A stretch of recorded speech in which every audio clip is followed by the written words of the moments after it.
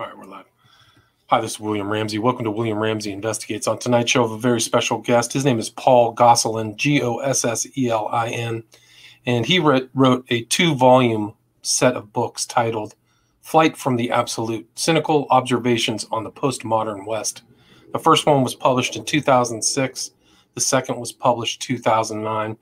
We're going to cover the first one and really fascinating philosophical inquiry into really postmodernism and its effects and on a wide variety of our culture and thinking. And in his foreword, he has this sentence, which I'm going to repeat before we kind of get started talking about the book. And it is, quote, "Very few people identify themselves as postmoderns, and yet one observes that the behavior and attitudes of the masses are to a great extent molded by postmodern presuppositions." So we're going to kind of go into detail about this radical change in this kind of culture we're in now. So Paul Gosselin, are you there? Yes. Awesome. Well, for people who may not have heard your name, can you talk a little bit about your background and what led you to write this first volume of Flight from the Absolute? Well, my background is in social anthropology, and specializing in religions, ideologies, and belief systems. So that leads fairly naturally into the present culture and the ideas, the beliefs that dominate our present culture. And but just to give a little background, for example, the concept of postmodernism, well, it naturally leads to the question, okay, what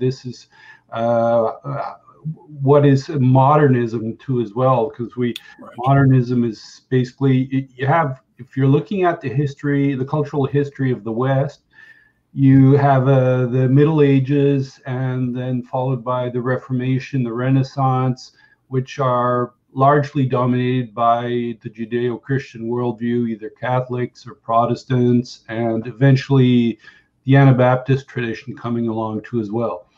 And but mixed into that, many people will view this time period as, okay, this is the Christian West. Of course, Christianity has had a deep influence on the West, but the West has always been a little bit schizophrenic. You see, the Greek and Roman influences actually has deeper roots in the West than Christianity.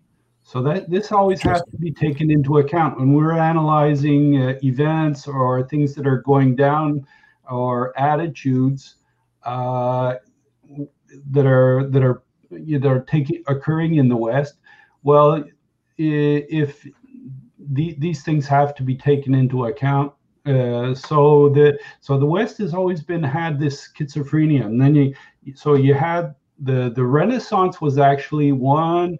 I look at the Renaissance. The Renaissance is often looked at as, okay, architecture and painting and things of this sort. But the Renaissance was also an attempt to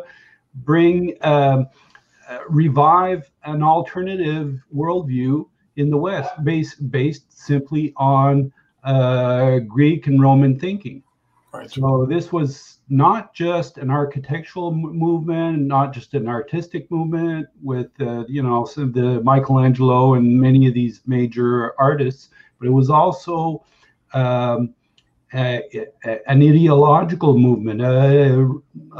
I use the hard-to-handle term, the ideo-religious.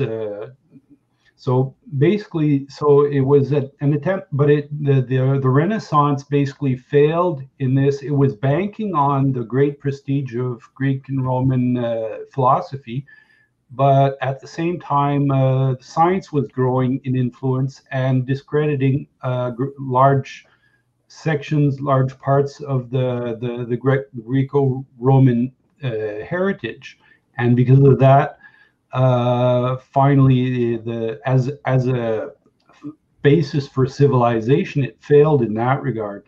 So the next step, when those in the West who were seeking for an alternative to Christianity in the West, they realized that the Renaissance was not going to be able to take them very far.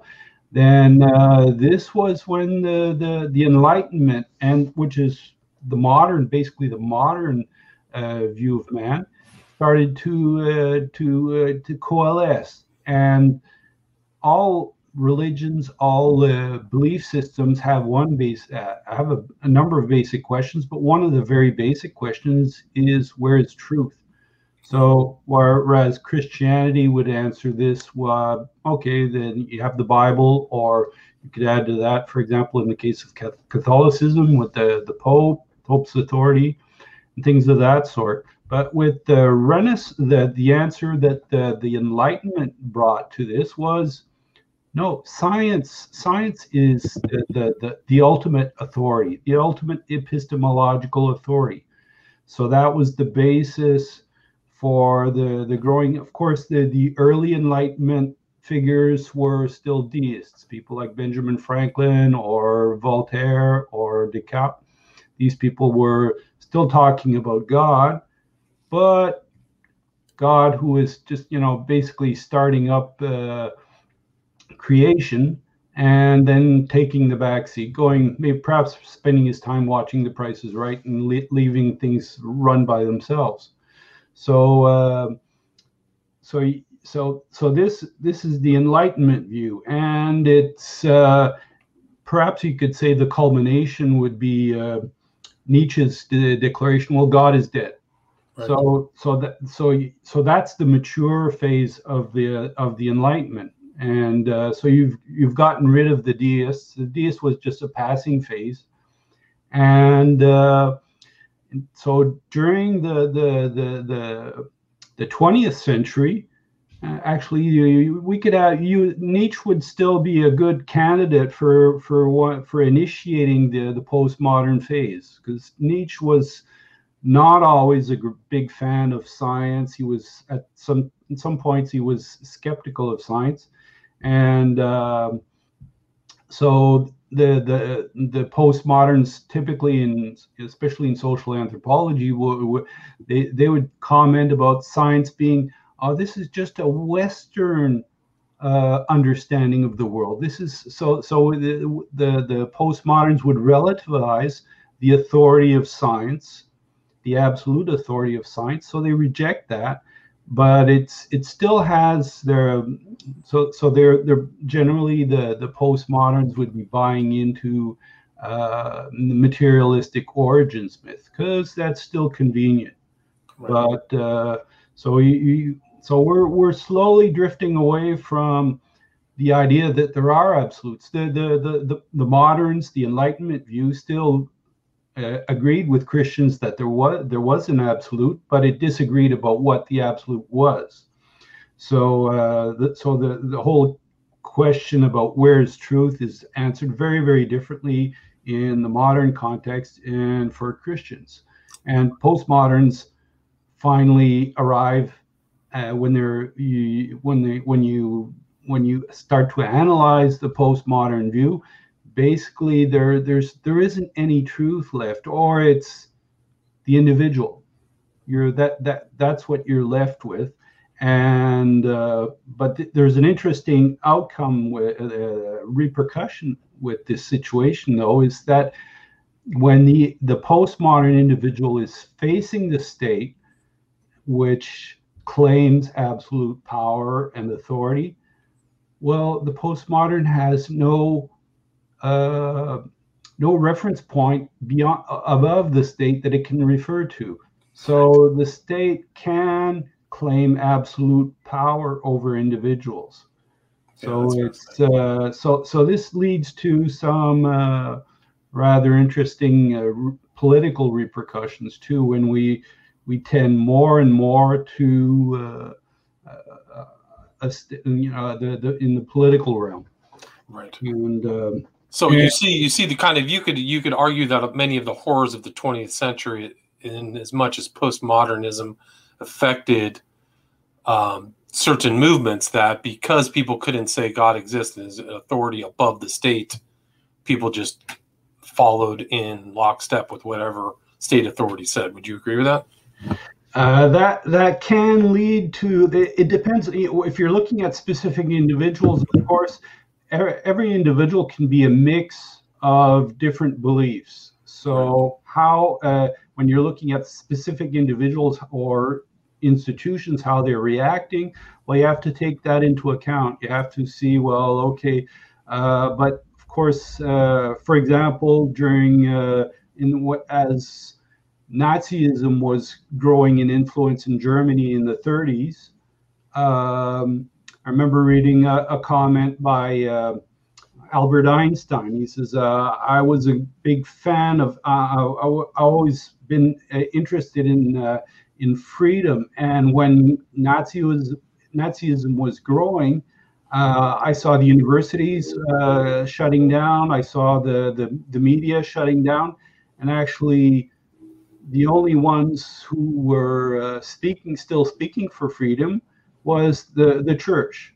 And that was Einstein's comment. Of course, that would be valid if you're applying that to the confessing church, and because many mainline churches in Germany during the Nazi period went along with Nazi politics and everything, and but people like Karl Barth and Dietrich Bonhoeffer, even Bonhoeffer, even a couple of days after Hitler was elected, when he was at the apex of his popularity in Germany, he dared question the Führer, in other words, the absolute leader concept in just on the radio, and his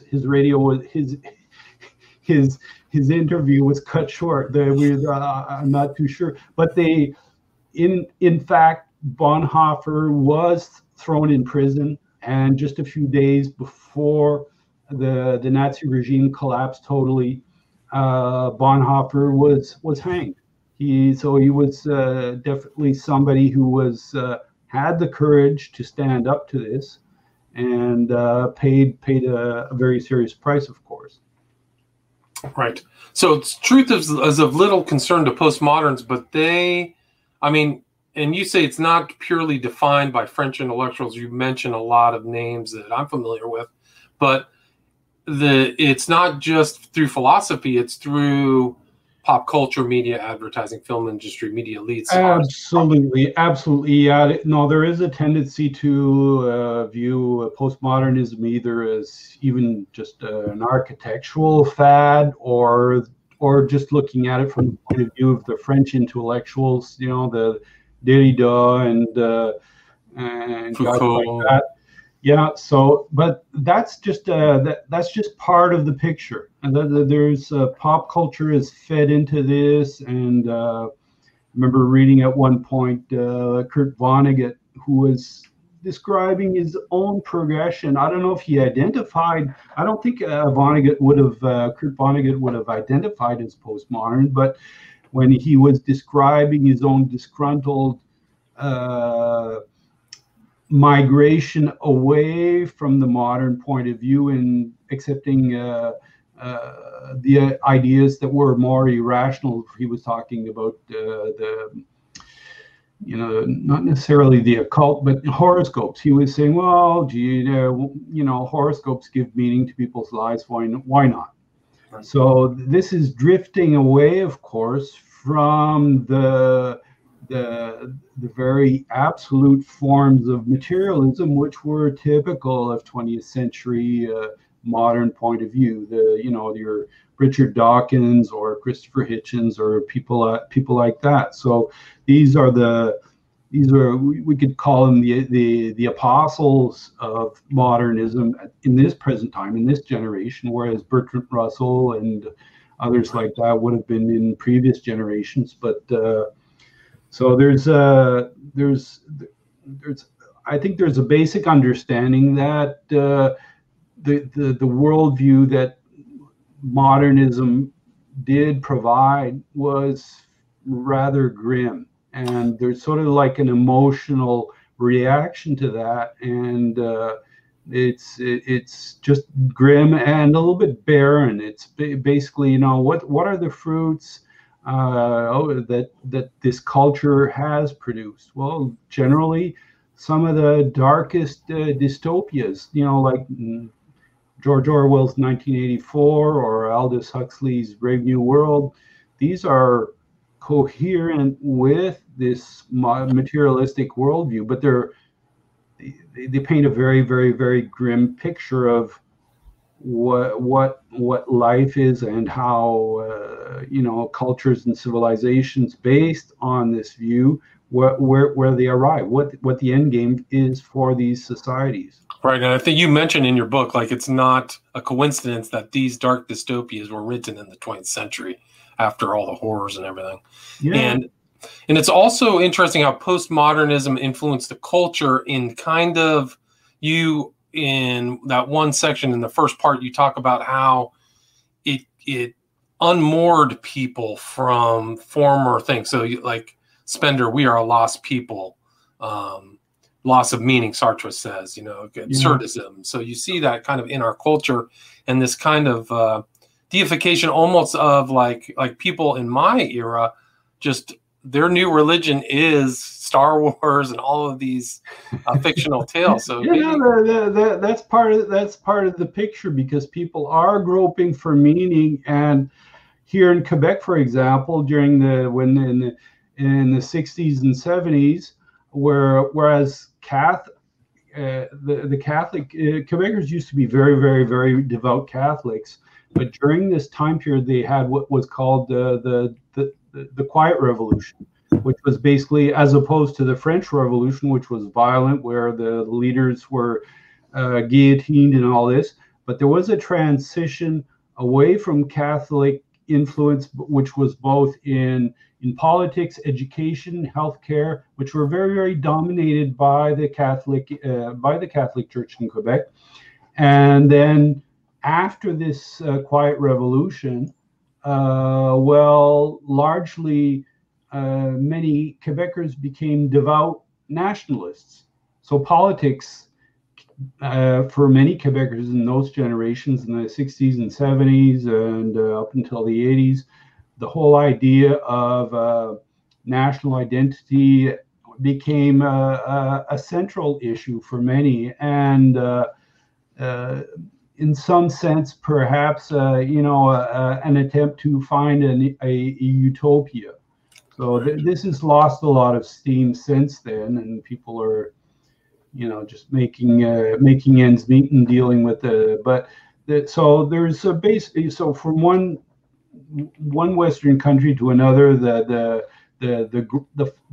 path for groping and looking for meaning can take different, it can take different paths. But there's evidence of, like you say, the people that you mentioned Star Wars, but even before that, the Trekkies would perhaps even more be even a better the Trekkies. Yeah. I remember William Shatner's rather cynical comment at a Trekkie conference: "Get a life." But for these people, that's what they were attempting to do, actually. Right. That was popular culture replaced religion. That was their thing. That was their refuge, really, right? That's how they filled the void. So people were in enacting, finding something meaningful in participating in this, quote unquote, sci-fi myth, and so that does expose the obsession people have with these things. It has its basis in the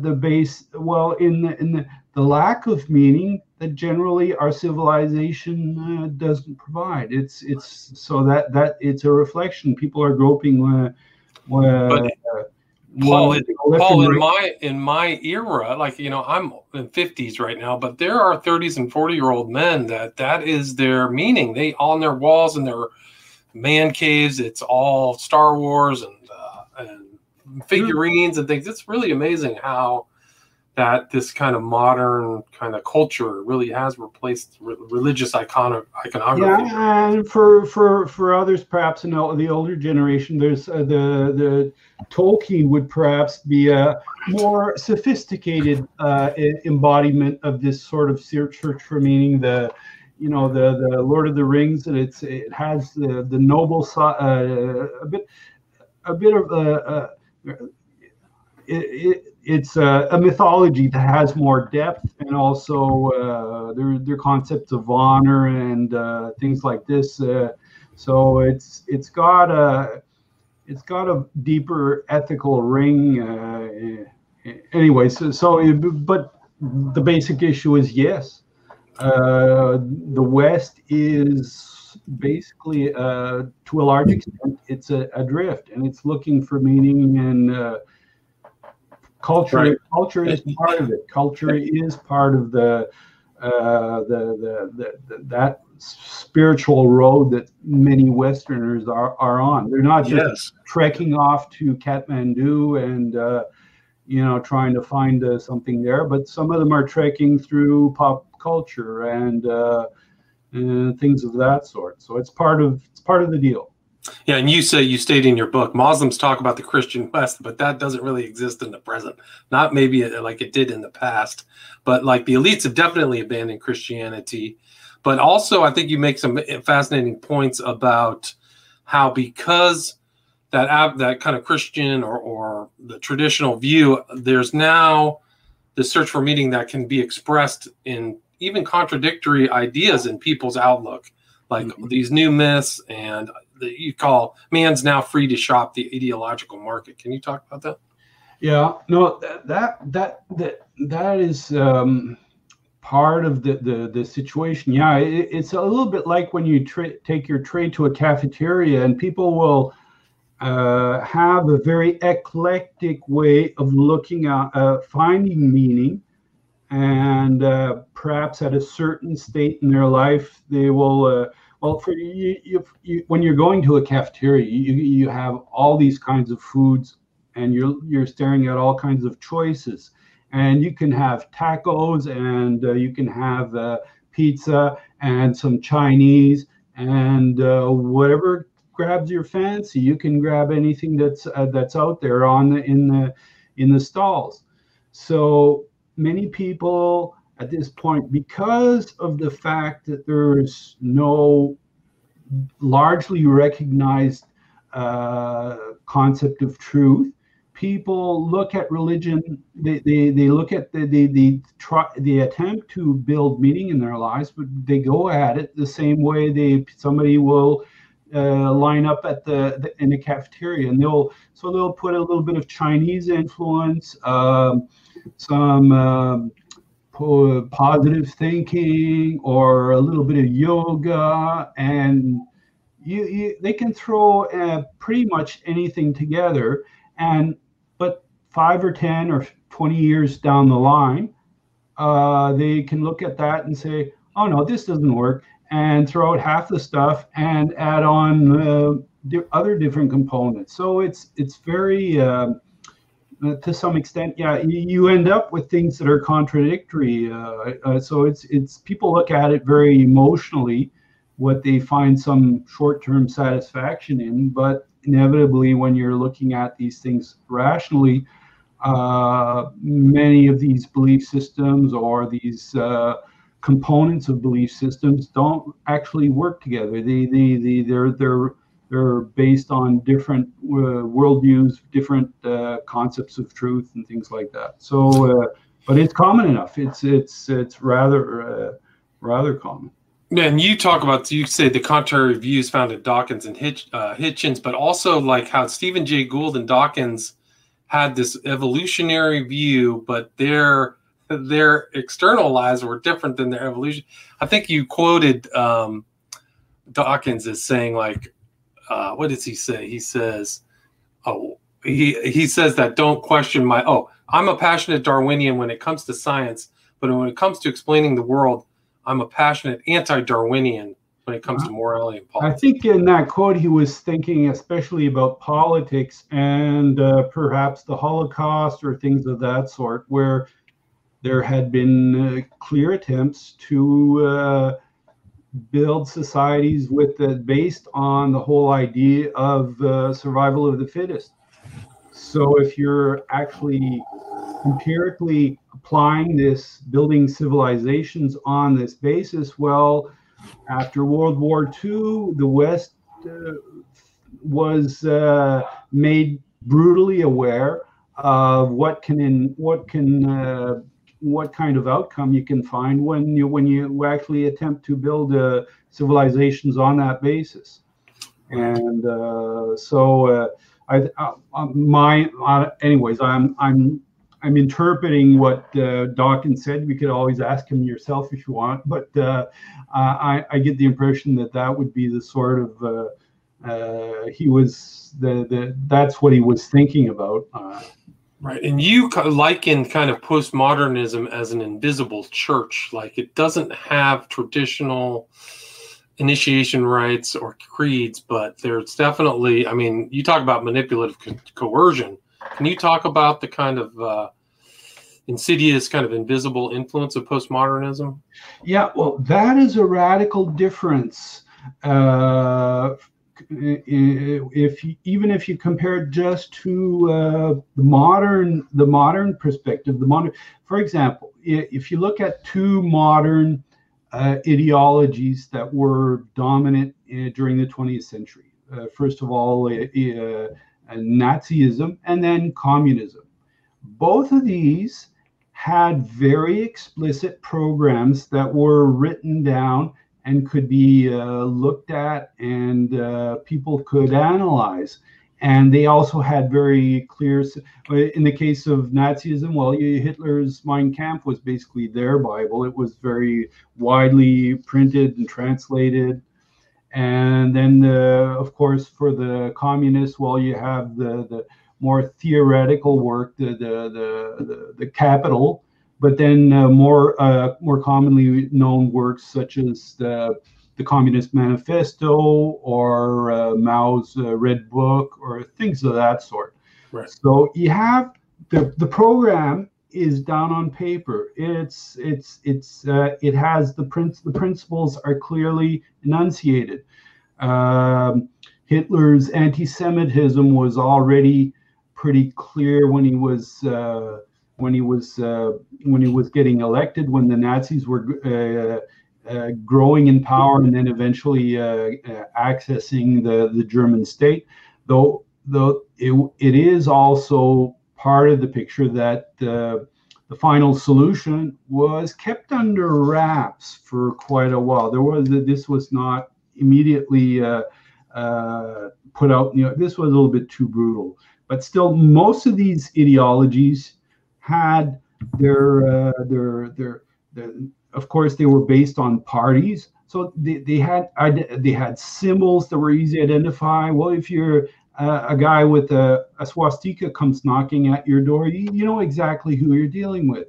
And then if you have a bunch of people coming down the street and they're waving the cross and sickle, well, you know immediately who you're dealing with. Right. But the postmoderns have, I think, after the 20th century was over, they realized, well, okay, if you put all the cards on the table and you clearly identify who you are and what you're going about and what your intentions are, this will draw you enemies. It will draw a firm, and it'll basically paint a target on you. So I think there's been amongst postmoderns, I don't know how conscious the process has been, but I think in some cases, I think it's been very, very a conscious decision to avoid explicit programs being put out and explicit organizations with symbols that are easy to identify. So basically, we have postmoderns infiltrating Western institutions and growing in power, either in media, in education, and many other areas, in culture, of course, too, as well. So, but here's the thing: they don't put the cards down on the table. So you have to be looking. You have to put the pieces of the puzzle together yourself, and that makes the whole reaction to this movement a lot more difficult, because it's like a boxer in a ring who is facing an invisible adversary. So he's taking hits. He's getting punched in the face. Taking punches to his body, but he doesn't see his adversary. He can't. He's got a hard time figuring out where are these punches coming from. So this is part of the situation we face now with the postmoderns, and so they tend to generally keep their core beliefs out of view. So right. they play the neutrality game. They just play. They hide behind the institutions they've infiltrated, and they prefer. So they avoid clearly enunciating what their programs are, what their principles are, and here's another thing where they contrast to your typical evangelical, for example, somebody who's if you have somebody knocking at your door waving a Bible at you, okay, you have a good idea what this person is about. Right. But postmoderns prefer to use the state and to use the state's power to impose its views upon citizens by either through the courts or through cultural manipulation or algorithm manipulation. There you go. Like that's the most modern one is the algorithm. We have to get up there with the technology, so that's part of the picture now. That's part of the deal. And you reference in Canada, they had the Charter of Rights and Freedoms in 1982, which kind of reoriented the legal system there. Can you talk a little bit about that and its effect and how the kind of postmodern morality has been inculcated in the legal system there? I don't know if it's too specific to the situation in Canada. It's Canada's not had something. The Constitution has been not quite as clear cut as the American Constitution. I mean, it's something that's we were for initially Canada was a colony, and it took a while, and we were basically run under English law, and the Constitution is basically set up, but we don't have these the freedom of speech. We don't have any amendment that's clearly enshrines this in law. So these are more like incidental rights, but that could be taken away. We have, for example, an organization, the CRTC, which runs media, which administrates. Well, it was initially organized to administer radio and television, but now they have bills that are in place that are coming down the pipes that are would run also internet access and internet media content. So anyway, so this is something that's it can have repercussions on the way we can access internet and things of that sort. Right, and that's all kind of what you mentioned, Jacques Ellul, and kind of the power of mass media and how that's enforcing this kind of postmodern conformity, stifling critical thinking. Can you talk about how that affects us all, really? Because I think that's definitely happening here in the States. Well, part of the picture is that once you, as I mentioned, relative to the state, once you reject the idea of an absolute, that this provides a reference point. This is critical thinking basically requires an absolute reference point outside the person, outside the person's emotional state, the person's subjective preferences and things of this sort. So when people talk about education developing a critical outlook, okay, then you have to start asking, how do you do that? How do you develop a critical? What is your tool? You need if you're talking about a critical outlook, then you need a reference point. You need a measuring stick to say, okay, well, this is true and that this is not true. You can't just be critical.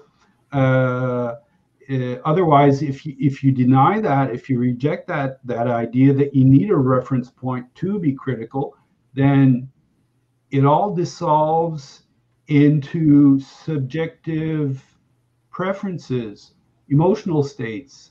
Right. Basically, it's hardly more significant than somebody saying, well, I hate pizza, or I hate, whatever ethical, your ethical choices or political choices become very subjective, and there's and that leads to a situation where people cannot exchange or debate. How do you debate ideas when everyone rejects an absolute, a rational reference point? And then this leads to situations where people just basically, it's basically like the brown shirts during the Nazi period. They would go to political assemblies from opposing political organizations and threaten and make threats and do violence to shut people up. So right. You end up with a situation where it's basically, like Mao's very grim observation that morality comes out of the barrel of a rifle.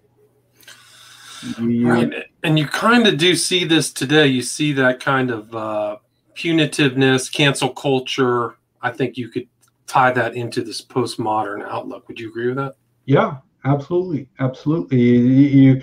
You cannot, we're slouching, we're slowly sliding into a situation where real social debate is viewed as something that you just can't do. You basically have to, the person that yells the loudest gets to be heard. Basically, it's you shut up other people that don't have views that you don't agree with, and so we're very, very far from the initial Enlightenment people. Like I believe it was Voltaire who says, "Well,